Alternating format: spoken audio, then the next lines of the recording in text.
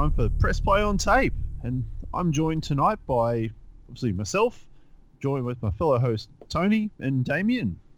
Hey, boys. Hey, how you going? Hey. Yeah, we're good. And tonight we've also got regular, not quite host. I don't know what you are anymore, Daz, but Darren from Retro Domination. The elusive Darren. Serious, Hey. Mr. Yes. Darren, you're in trouble. I am, yeah. I'm always in and out. I can't make up my mind, can I? Yeah, you just love it. I do. You just can't keep me away. I just think you're a sucker for podcasting personally, but hey. Yeah, I know. It kills me, but yeah, I love it. Yeah. And I always like a good chin wag. Anyway, so. Don't we all?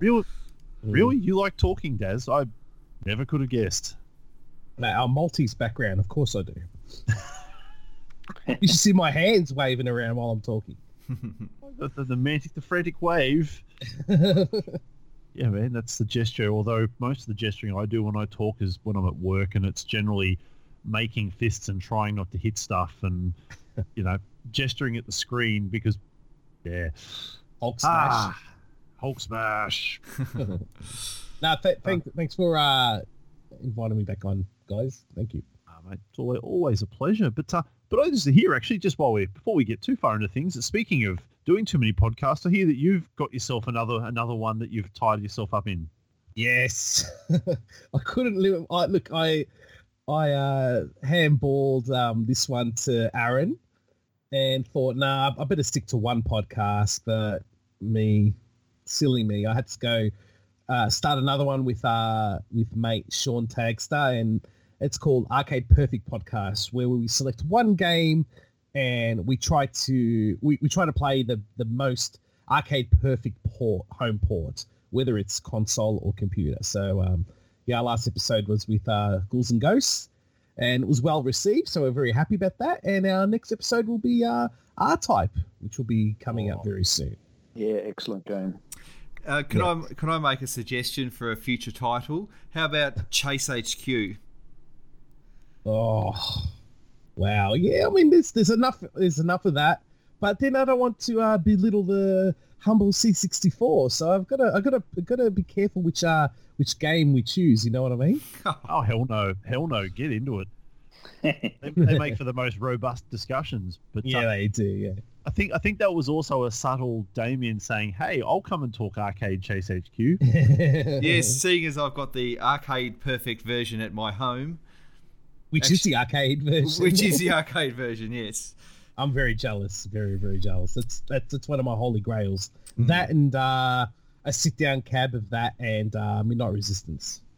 Well, actually, speaking of that, I think you're working on that too, aren't you, Damien? As one of your projects in a few years' time. Well, maybe not so much years' time, but I've got a perfectly working Midnight Resistance arcade PCB, and I've got a set of yellow SNK rotary joysticks.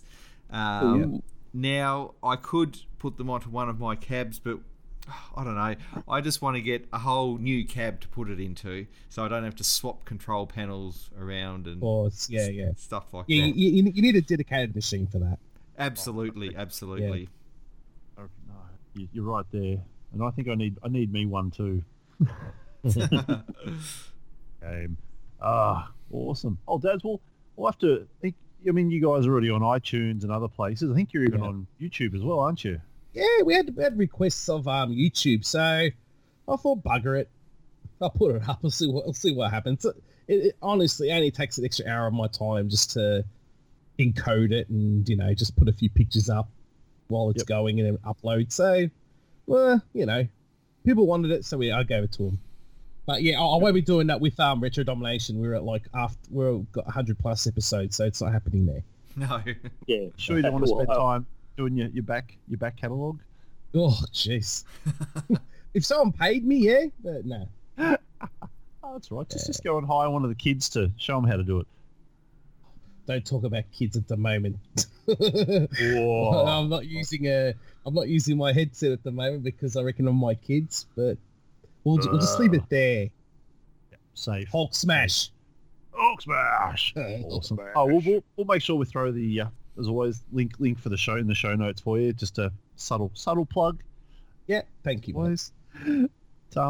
Well, awesome. So, boys, I guess how is everyone else? Actually, it's been a few weeks since we all last caught up and said hi. Yes, I'm good. And look, just for the benefit of the audience out there, Aaron and I have got an announcement. We're now gym buddies, going to the gym together. And the reason why I bring that up is because Aaron decided to trash talk me in our last episode. And look, just for everyone, how did our workout go together, Aaron? Let's just say that your looks are deceiving, and that there's a reason you throw those heavy cabinets around like they're nothing. So he showed you up, did he? Maybe just a tiny bit. although I do have to bring up a point here. You're the first and only person I've ever met that puts a towel on thingo bands to protect his precious leg hairs. Well, so, look, it stings, man. It stings. You can throw around all that weight and you can't take a little bit of leg hair movement, dude. Look, I can't be perfect.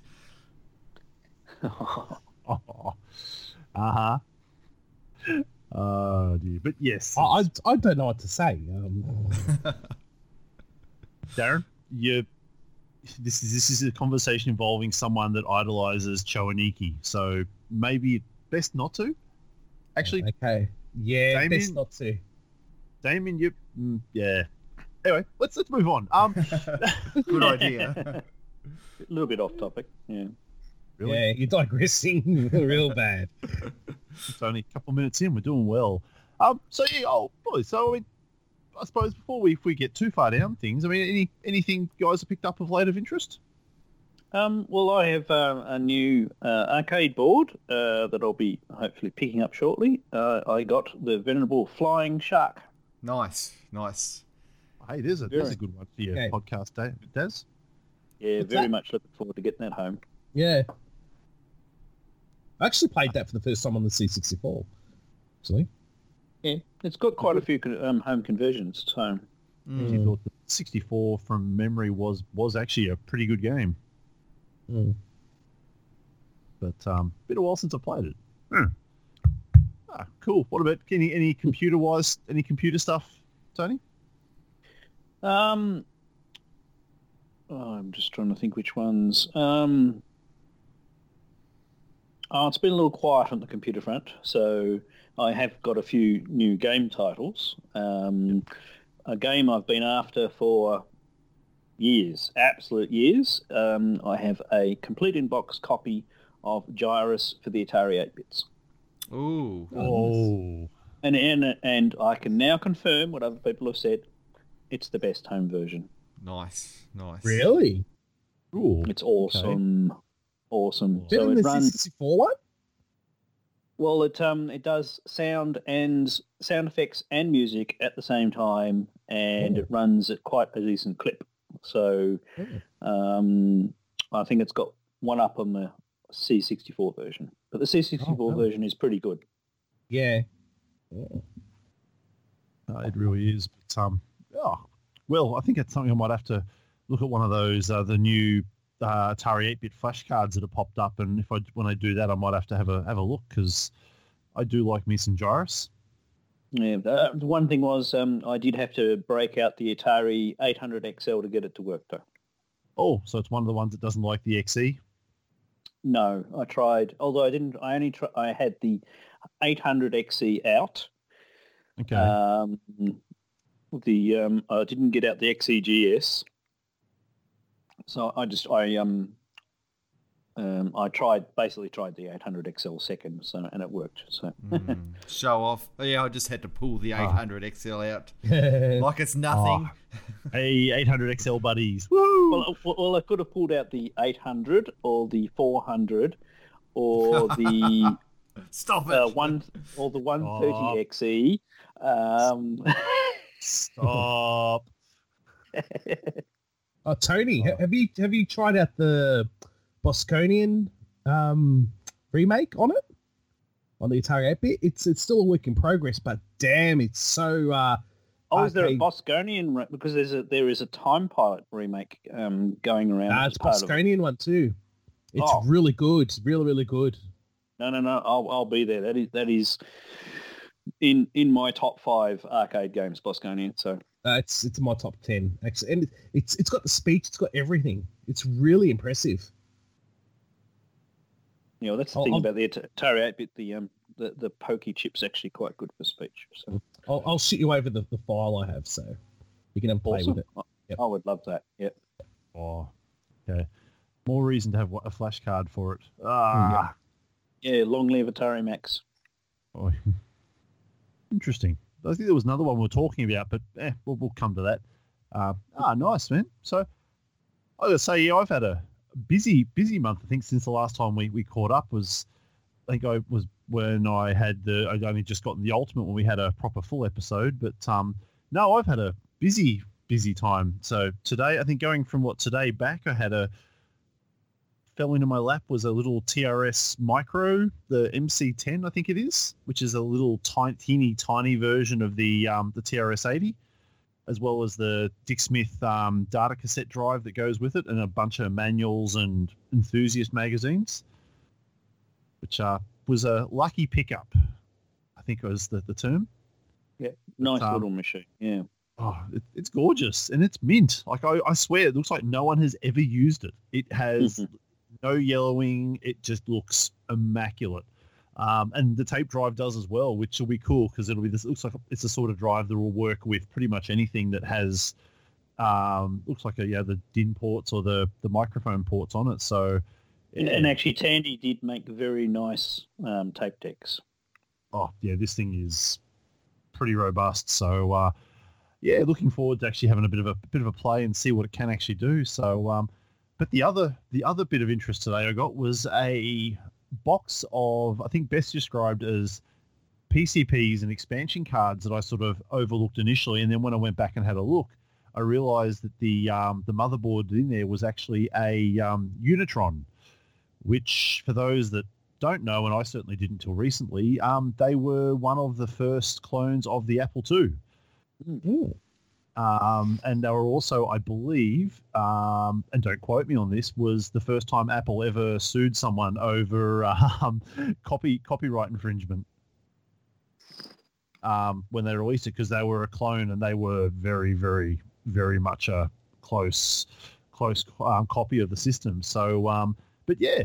So this box has an Apple II power supply in it, has the Unitron motherboard, and it has a ton of like disk controllers, RAM expansions, ROM expansions, had a little baggie with a whole bunch of Apple II and Microsoft Basic ROM chips in it, as well as 2 Apple II disk drives. So I'm not sure quite what I'm doing with that yet. I believe I got a friend whose brother is a collector, restorer, and preserver of Unitron stuff. So I think there's going to be a conversation had about trying to get an Apple II out of him for in exchange, because I've been after one for a bit, and I don't think I'm going to get this thing up and running, sadly. But very cool piece of hardware, and it's a very cool piece of history to sort of have a look over.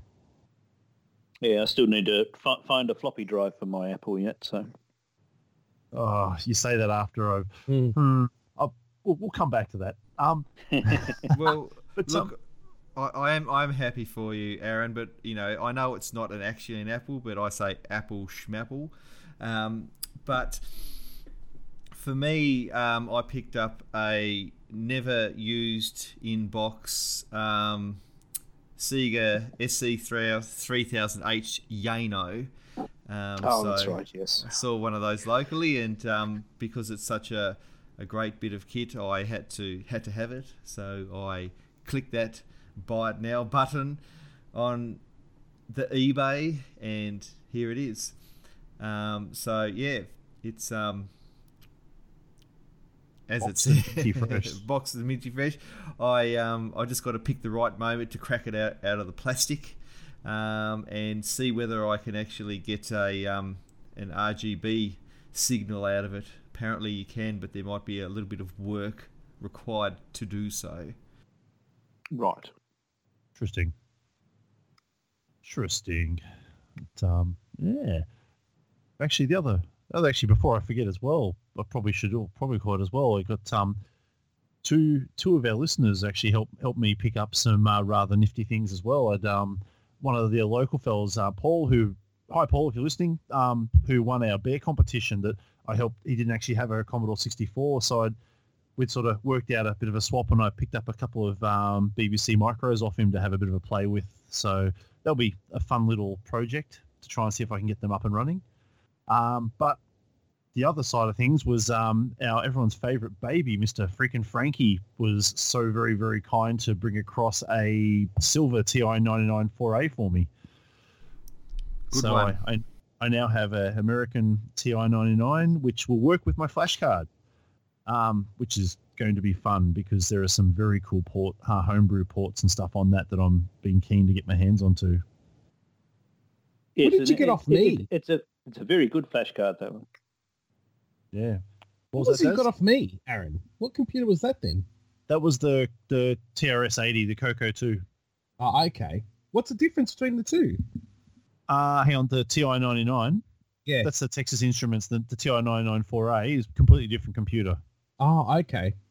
So the TI, it's same graphics chipset as the Coleco and the Dick Smith Wizard and SC3000 and pretty much most of the computers that Tony has. Yeah, slightly earlier version of the graphics chip, but pretty much the same. It's missing one graphic mode. And the main processor is a 16-bit processor. First 16-bit computer. Yes, it is. Yes. So I should link you up as the Super TI Brothers. Someone did World 1-1 of Super Mario Brothers on it, and I've seen that. That looks awesome. Does look good. That's on the TI. So they are a very capable little machine, and I'm very excited to get my hands on it. So thanks again, Frankie. You are an awesome baby, and hopefully we will actually catch up next time you're here. Oh, it's a shame. I was supposed to meet up with them, but I had too much on. It's a shame. It happens. It does happen, unfortunately. Awesome. What about yourself, Daz? We've done a lot of talking. Look, I've got a lot of good stuff, but I'll keep it simple and short. I was quite happy to receive, and I will talk about later, the how do you pronounce it? Now I dropped the paper on the floor. 1 second. The penultimate cart. The penultimate cart for the VIC-20. Yes. Good so, one. I thought I bit the bullet. I thought bugger it. Not computer related, but I also received a 72-in-1 for my Vectrex, and plugged it in my Vectrex that I got recently, and it was having trouble turning on. So I was devastated. Aaron knows.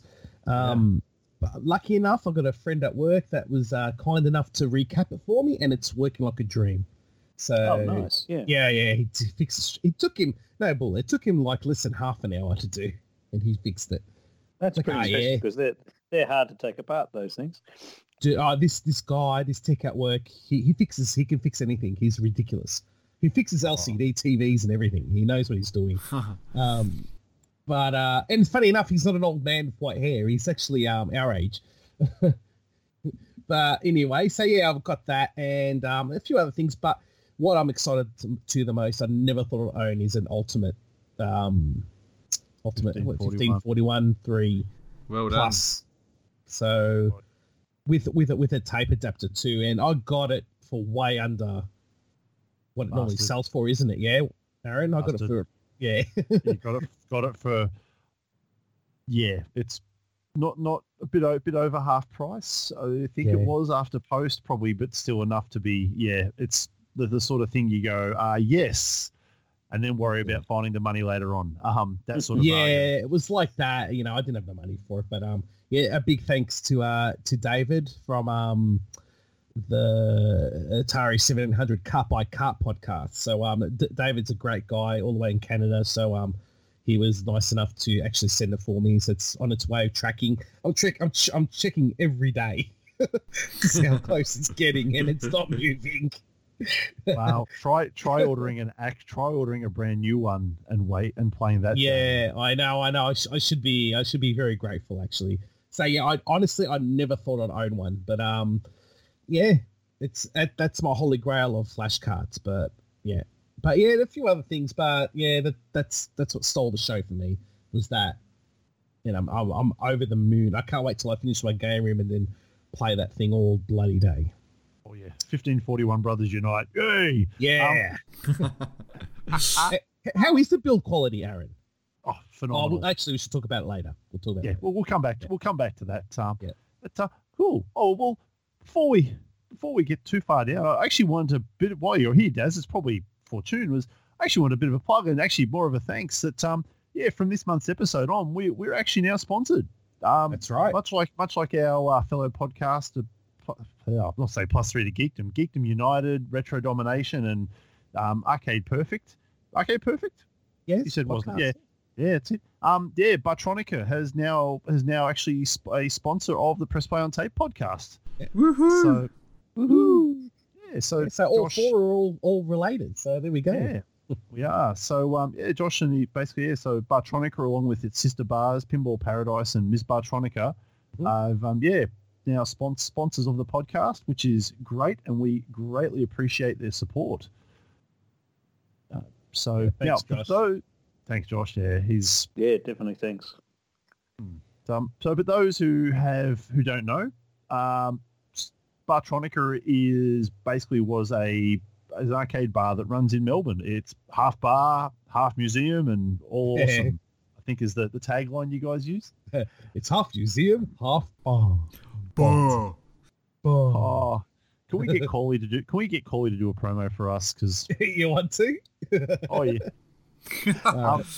But yeah, so no, they've got between Bartronica and then Pinball Paradise, which is, as the name suggests, pretty much a pinhead's heaven.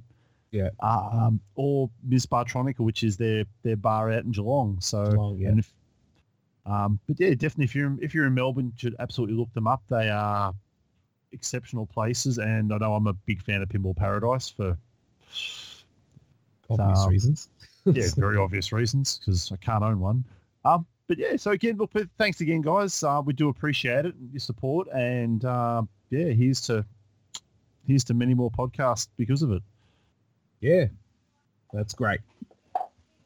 Awesome. So, yeah, where are we at? So, actually, while we're on the plug train, everyone that listened in last month would have listened to our chat with Jay Aldred, who was the dev behind the Commodore 64 shooter Galencia. And if anyone had missed it, it's now out, which sort of came out of nowhere. So yeah, if you're keen, you can head over to galencia.itch.io, and I'll put that in the show notes, so don't stress about trying to remember it. Comes in well under $10. So yeah, well worth grabbing and supporting it with. I think there's physical copies coming soon. So absolutely worth showing some support to the guys there. That was He's great put in episode a too. very good effort finishing that off. So It looks phenomenal. He's added so much from the first beta that he published, and some stuff that happened which doesn't need to be gone into. But yeah, it went away, and suddenly there's a complete game that has intros and it has characters. It has a whole bunch of stuff, bosses. It is phenomenal. So Nice. yes. Well. How about, boys? We get on to the topic at hand. So this month we thought we would talk about flash solutions, if the subtle few mentions before now hasn't given that away, right? But yeah, I think, look, it's probably fair to say that given the age of some of the material that we, physical media that we use, they're getting to the point where they are going to start getting to the end of their finite lifespan, and the tapes wiping themselves, just getting damaged, even cartridges sort of failing to load. I mean, not to mention that the cost of actually picking up some of these, like, has anyone priced up an X68000 disc of late? Non-working. Yeah, non-working. So yeah, that's sort of, we thought we'd cover off some of the some of the flashcards that we use ourselves, and hopefully, if you give you a few pointers or a few tips of which ones we like, which ones we use, and ones to look for. So, who would like to talk first? I can go in if you want. Sure Go, thing. Tony. Go, Tony. And of course, you know what I'm going to lead in. I'm going to start with my. Can I guess? Is it an MSX related flash device? It could be an MSX related flash device, I reckon. Oh, yeah. I was going to say the Apple II.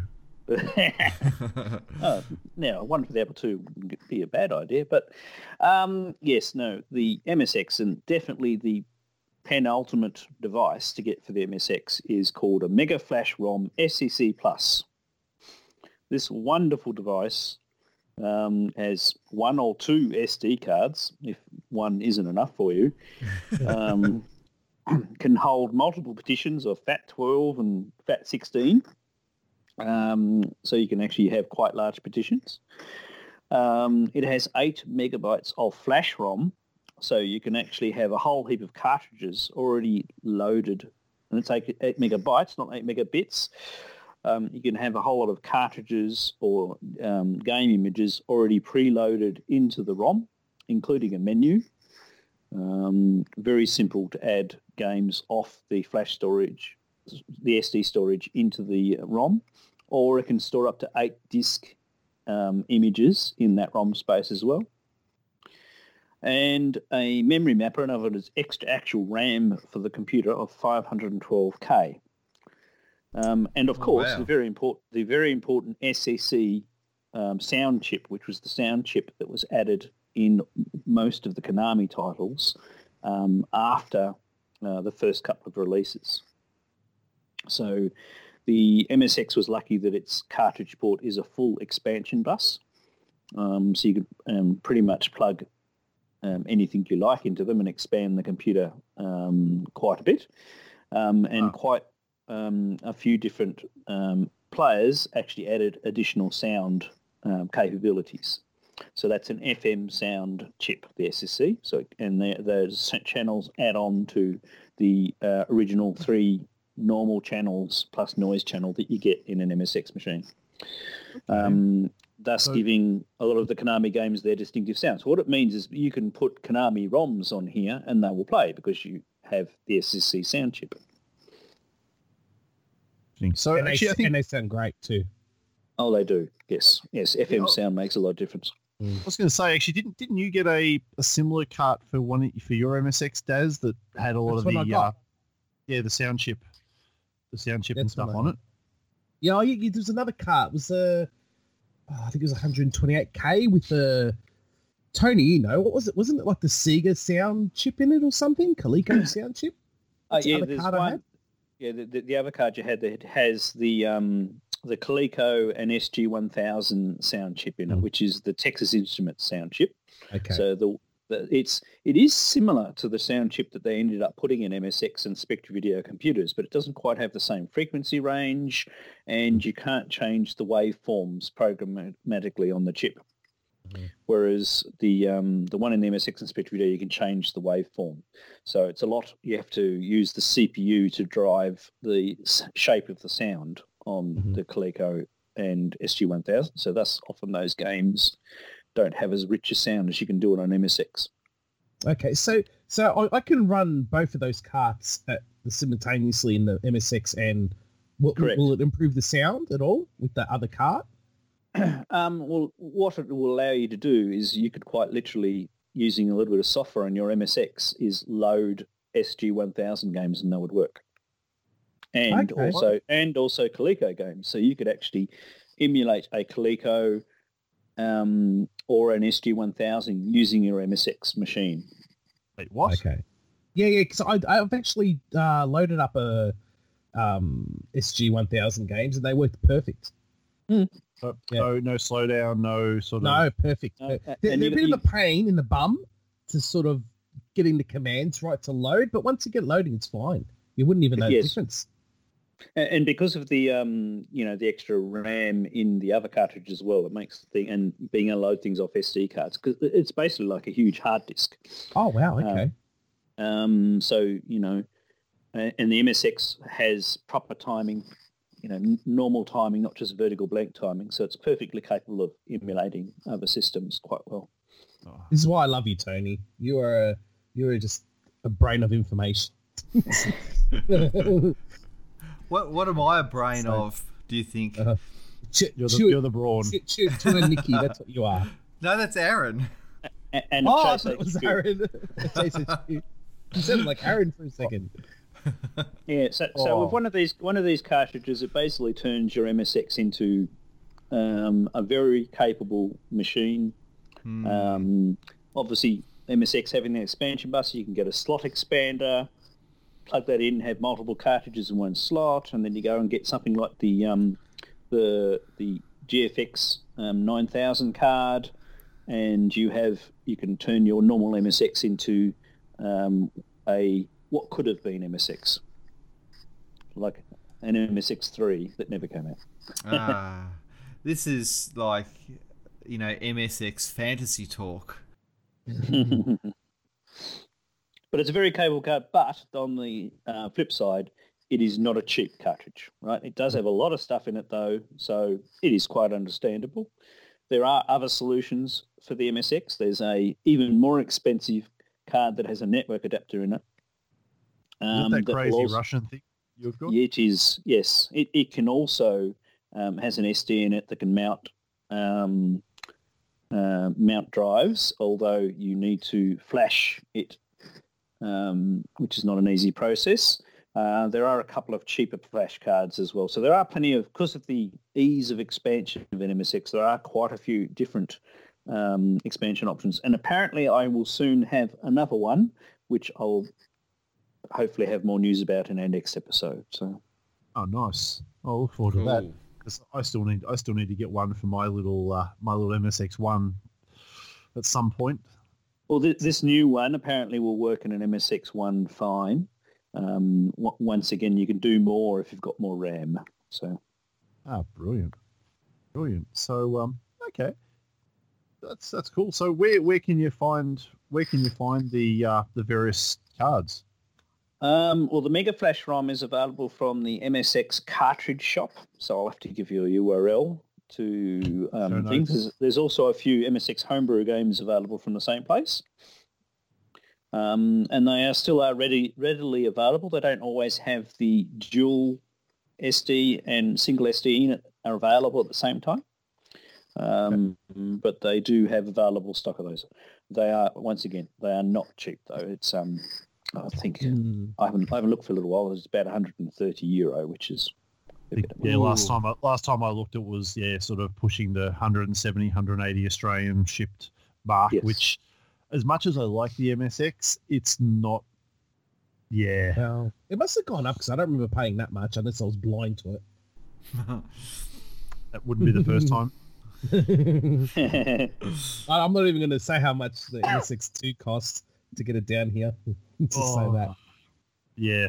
And at least you've got an MSX2. At least you've got an MSX2 now that makes it your life much easier. Yes. Yeah. I think I did all right though, Tony. I think I did all right. Yes. But it's a shame it's only a single drive, though. The single-sided drive. Oh yeah, that's right. You've only got a single-sided drive. But at some stage, you could probably replace that with a double-sided one. Oh, okay. Oh, we'll talk later. Okay. Fantastic. Awesome. So, Tony, so are there any other options for the MSX apart from those couple? Well, so there is a cheaper newer one. I'm just struggling for the name. Sorry, the name's escaped me at the moment. One you can get a lot of the more recent homebrew games from. It was the one that Daz was looking at one stage. That wasn't the one with the SG-1000 sound chip in it. Oh, yeah. Okay. Can you remember where you got that one from, Daz? What was that called? Oh, jeez. I can find out for you. Yeah, I'm just having a blank at the moment. That's all right. Yeah. Something we can find out later on. We can whack her in the show notes. But there are quite a few different options, and I said there'll be this new one, which has come out of Spain, I believe. So cool. Awesome. So that's the MSX covered, I think, pretty well. Then there's quite a few to be had. No, yeah, I got one from the MSX cartridge shop. That's no, that's your SSC. I'm talking about your SG-1000 one. Oh, SG. No. That musical cart, the one that's got that sound chip. That was just off eBay. It was He's a French seller. He's actually got a website. It is. I'm just trying to remember what it's called. Yeah, I'll find it. Don't worry. Keep talking and I'll Melody something. I can't remember.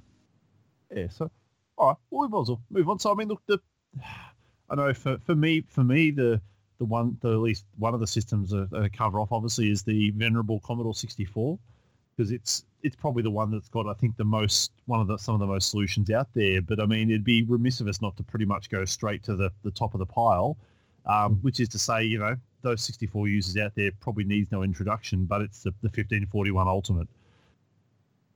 There are nearly coming on 10 years since the first iteration came out, when there's Gideon's. Look, I'm not even going to try and pronounce his surname, but yeah, Gideon basically released this, which is it's an FPGA based cartridge. So that's what's the terminology again there? I always forget. It's the floating field programmable gate array. That's the one. Field programmable gate array. Yes.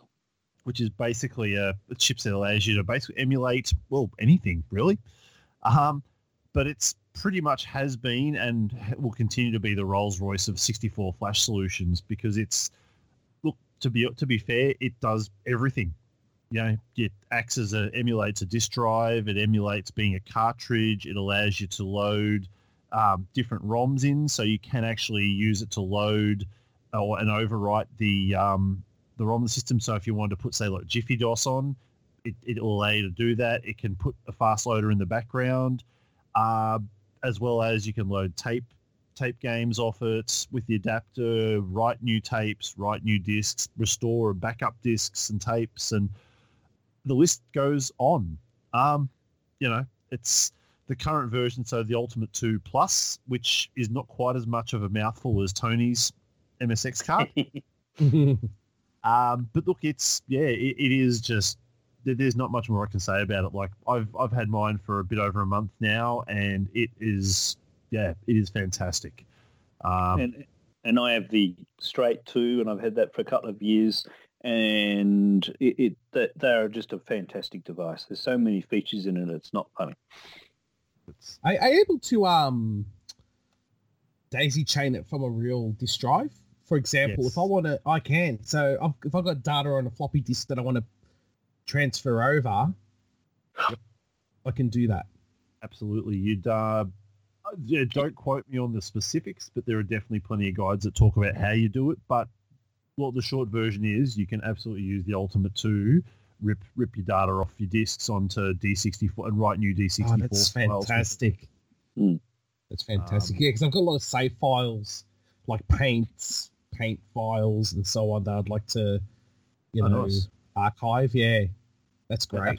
Absolutely. It's like I said, it is just. Is there an address dip switch you've got to set on the drive or anything, or do they automatically know which disk go? So unlike the ST2 IECs, where you've actually got to use either the command to set the drive number or change the dip on the back of the drive itself, I'm not 100%, but like I said, the instructions are definitely all there. Like I know I've definitely read through how to rip it. I've just, off the top of the head, couldn't tell you. Oh, come on, Aaron, tell me. Do I look like a...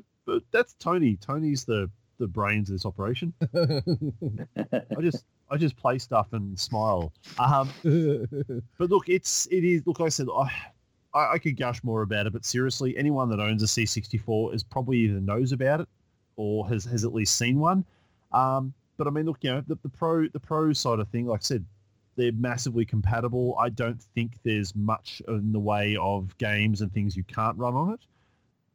The sheer amount of features, the ease of just use in general, and it makes floppy sounds. The 2 Plus actually has a little speaker that it will play. It'll actually, when you power it on, it'll actually make that, the like the head seek when you turn on the 64. And when you load games, it'll actually make the floppy noises. So like, that's awesome. If you've got a bad ROM, does it make that horrible clacking noise? Oh, I don't know. I hope so. I'll have to That go would and be find awesome. a bad dump. I'll go and find a bad dump and try it. That'd be awesome if it did. But look, the cons, and I mean, unfortunately, nothing's perfect. Straight up, point blank the cost, the sheer, given the technology that goes into these, they're not cheap. To be blunt, you're not getting change out of $250 or more Australian to get one landed. Yeah. And if my wife's listening, I didn't spend that much, honestly. But other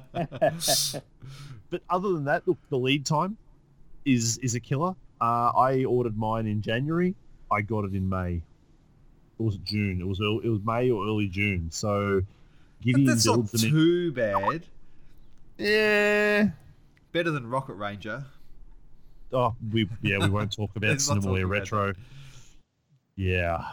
But look, that's it. You're right. It's still 4 or 5 months because it's built to order in when they get enough to warrant a batch. So it can be a wait, but I know of other people that have ordered it and had it less than a month later. So it really does depend on where you are in the cycle that, And then the other side of things is the disk load times are limited by the C64 IEC or the serial port by the speed of that. So loading fast load into memory before you try and load a disk game is imperative. Otherwise, you're going to be waiting for just as long. Yeah, you need to know the order of running things, basically. Yeah, that's it. But look, the cost is obviously the big one. But the rest of it are minor things. But still, it's well worth it if you're serious about your 64. You cannot go past it. But with that said, if you don't have the budget, the couple of honourable mentions I'd throw out there. Probably the biggest one and probably the cheapest, most cost-effective is the SD2 IEC-based solutions that are out there. I think the short version you've got is they hook up to the disk drive port. They read off an SD drive and basically emulate the 1541. So I think I've seen them anywhere from $50 to $100 Australian posted, but obviously quality is going to vary.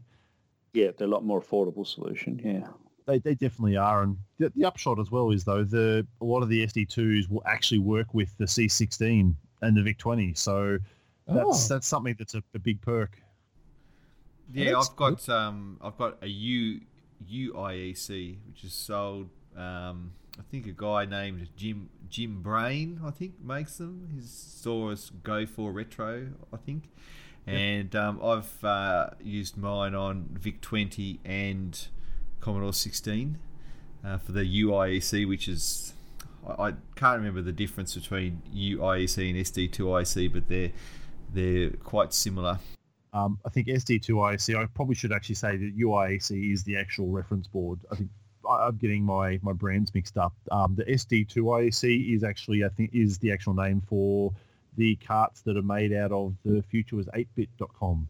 Rod Hull was the guy over there that makes basically goes and gets old plastic from the 64s and stuff and actually recycles it to make cute little, pseudo 1541s to put these things in with LEDs and all the stuff. Like that was the first C64 flash cart that I got. And honestly, I wouldn't get rid of it because it still has its uses and they're still, they are a very good little piece of kit. But be wary, obviously, there are some very dodgy ones that I've seen on eBay that come, where they're basically just drowned in hot glue and barely functional. So do your research, I think, is probably the best one to do there. But yeah, they are, and again, the other con there, though, is that they have the same load speed problem. So usage of fast loaders are definitely recommended.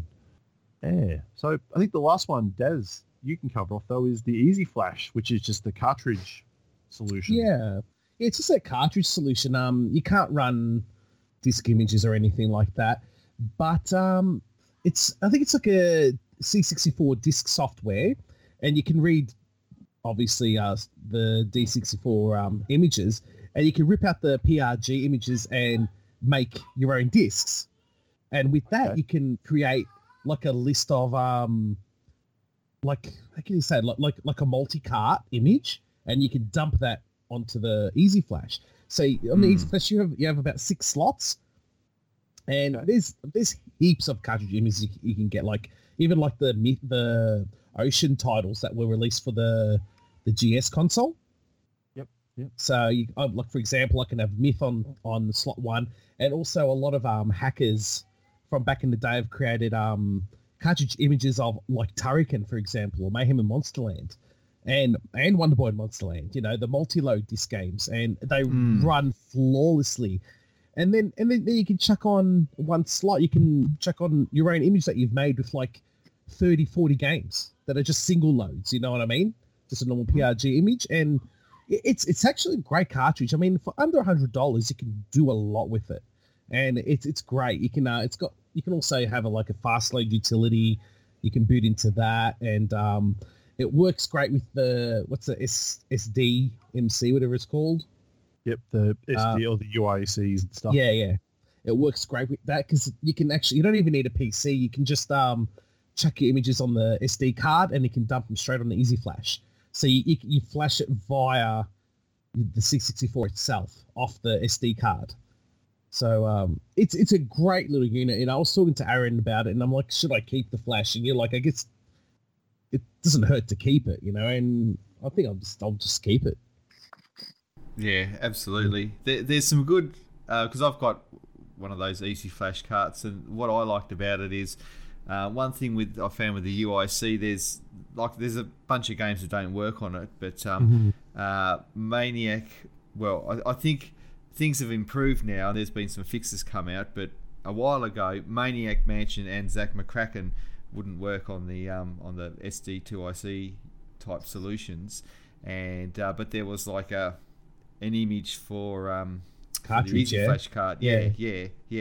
But yeah, for anyone who's listening, you know, he says, "Oh no, that's not right. They do work." That's because it is, I don't know, the last few months or so, or maybe even the last year, somebody actually has fixed those Lucasfilm games to work on the SD2IC now. But you know, there's also like the CinemaWare games. Yeah, there's actually a compilation one of those. Yeah, that works really well. So that's a really good one too. I've actually got a really good shoot 'em up one. It's got X Out on there. It's got R-Type. Some really good games on it. Awesome. So it's a great alternative. I reckon half the 64 owners out there will either dream or just can't be bothered, or they just can't afford the Ultimate. This is your next best thing, you know. You have that with SD card, and you can't go wrong. I mean, or you can't play everything, but there's enough. You can play enough to keep you busy till you reach your deathbed. I can tell you that. You're never going to be bored. So, but you know what I wouldn't mind out there, listeners, if anyone has gotten Simpsons Arcade to work, please let me know. Even if it's on the Ultimate, because I think the problem is I can't find a PAL image of the game. I think the images I find are NTSC, so they're running they just don't load. So maybe I'm doing something wrong. Yeah, Des, I've got Simpsons Arcade to work. Oh, you have? Yeah. I plugged it into my arcade cabinet. Now, Tony, what do I need to do to get that into my arcade cabinet? We'll have to talk turkey. Oh dear. Cool. Where were we? Oh dear. So, well, Damien, you've been suspiciously quiet. Now, I know you've dabbled a few between like the Amigas, the STs, as well as the BBC Micros and stuff. So, yes. Why don't you tell us what are your picks or your choices for those? Well, look, I'll start off with the BBC Micro. So I've got a BBC Micro. It's I think it's called MMC Micro Flash Drive, and these are still sold on eBay by a seller with the name, I can't even pronounce it, CTORWY31. And it's basically, it's a bit of kit that comes with the interface itself, a turbo ROM, which is actually like the chip you've got to plug into your BBC, an IDC connector, and it actually uses MMC cards. So I don't think they're that common anymore. Were they used commonly in phones a while ago?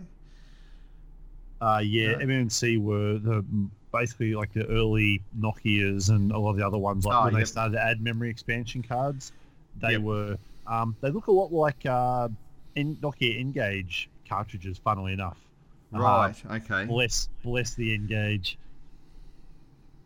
Yeah. No worries. Well, so much hate. with the BBCs, there's like the BBC Micro, and you've got the BBC Master Compact. Now, one of the differences is the BBC Micro's got the what is it? The IDC port, but the BBC Master Compact doesn't have that, so it's got like a user port instead. So it's easy to connect it to the BBC Model B, but to get it to connect to the Master Compact, you actually need to do a little bit of surgery. So I did that on mine to actually the actual pins. You just need to put some sort of conversion to map the pins out to go into the user port, and I actually put mine into a little case and set it up in a way so that I could actually connect it to either just using a different cable. Now, a good thing with these devices is that the primary purpose I got it because I wanted to play games. So the guy that sells them on eBay, the actual MMC card comes with preloaded with a whole bunch of games. Basically, I think any games where no one is threatening to sue them for putting them on there. So there are a few that have been left out due to people who actively protect their copyright. But there's a whole bunch of awesome games on there, and the actual menu interface is actually really good and easy to use to pick the games. So within reason, it comes with most of the games you'll ever want to play on the BBC Micro. Now, it actually is possible to modify the contents of the card and the menu to add new games, although when I started to read in how to do that, I've just found it a little bit too hard. So I thought, I'm not going to do that. But what I did do is I did buy a separate card so that I could play some games that were not included on the other one. It's not easy without doing a bit of research. So it's not easy. It's just like dragging a ROM onto the card and then away you go. There's a little bit more effort that's required in there. But there is a lot of documentation supplied for the device, and I reckon it is probably capable of doing a whole lot more than just playing games, but that's pretty much all I want it for. I found that it was pretty well priced, and I'm very happy with it. I'll chime in there. So they currently they run for about $56 with the exchange rate. But if anyone wants to order one, too bad. I just bought the last one. So you pretty much sold me on it while we were talking, Damo, because I've been meaning to get one for my Beebs for a while because it's been woefully neglected, and I really feel I should be spending a bit more time with it. Yes, well, they're a wonderful machine. So they are, and they were a machine that I actually used in both primary school and high school. And one of the games that does have active copyright protection going on is there's Granny's Garden and Flowers of Crystal, if anyone remembers those.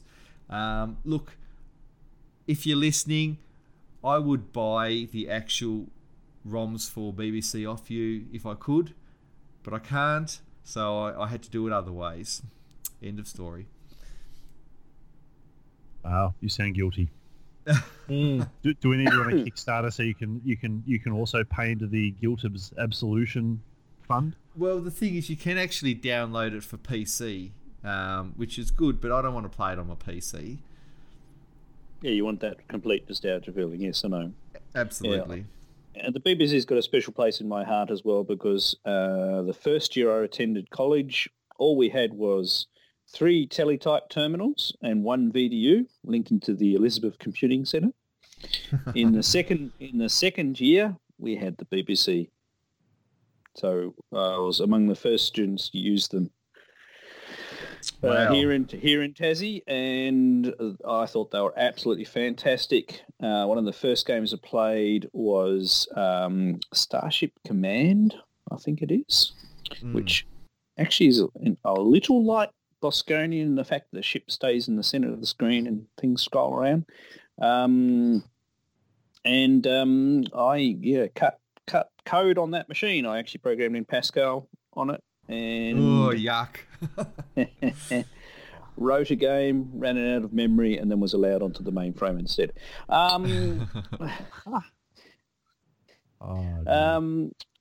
Yes, well, yeah, it's funny, but no, but it's great machines. no, you're right, and it's funny you mention that because I think the other night when I actually was posting pictures of one of the beebs. When I had it open, was having a bit of a poke around trying to figure out how to fix the power supply. Surprised the amount of people that I had chiming in to sort of say that bringing back memories of playing stuff like Blagger and Frack in Computer Club, which is a thing that I have no recollection of. So there you go. But no, that's cool. I will keep everyone posted on when that turns up, and I just love the internet for this sort of stuff. Thanks, Damien. Cool. So, are there any other solutions you know of for the Beebs, or is that the only one you know of? That's the only one I know of. Maybe there's more. There's some really good forums and communities out there. But for my purposes, just loading up a few games, and just while we're at it, there's a whole bunch of clones, like arcade clones on the BBC, which are actually surprisingly good. So probably because of the speed of its main processor. So, so they're actually worth checking out. And while we're on BBC territory, because of the number of interfaces built into those machines, that's why they were so expensive. There are quite a few, direct computer-to-computer connection options as well. I think, remembering from one of the earlier Press Play on Tape episodes before I joined in, I think there was some guy who came on who talked about the BBC quite a number. That would be Rob Caporetto, who's a very big enthusiast and covers it was quite a few games. Very interesting history, and it was actually I actually thought that it sounded like the guys who put it together were geniuses. Well, they were. Have you seen Microman, Damien? Yeah, you should watch Microman if you haven't. I haven't seen it. No. It is obviously a little dramatised for Hollywooded, if you know what I mean, but not so much that the detail isn't lost. So a bit like King of Kong, maybe. No. Oh yeah. I'll shoot you over a YouTube link because it's actually for watch on YouTube. It is. Awesome. It is. I actually put that movie on to watch in the background when I'm programming sometimes. It's really wow. But do any of them sell barbecue sauce? good. I don't get it. I'm sorry. Oh, okay. Billy Mitchell is what you're saying. Yes, Billy Mitchell sauce.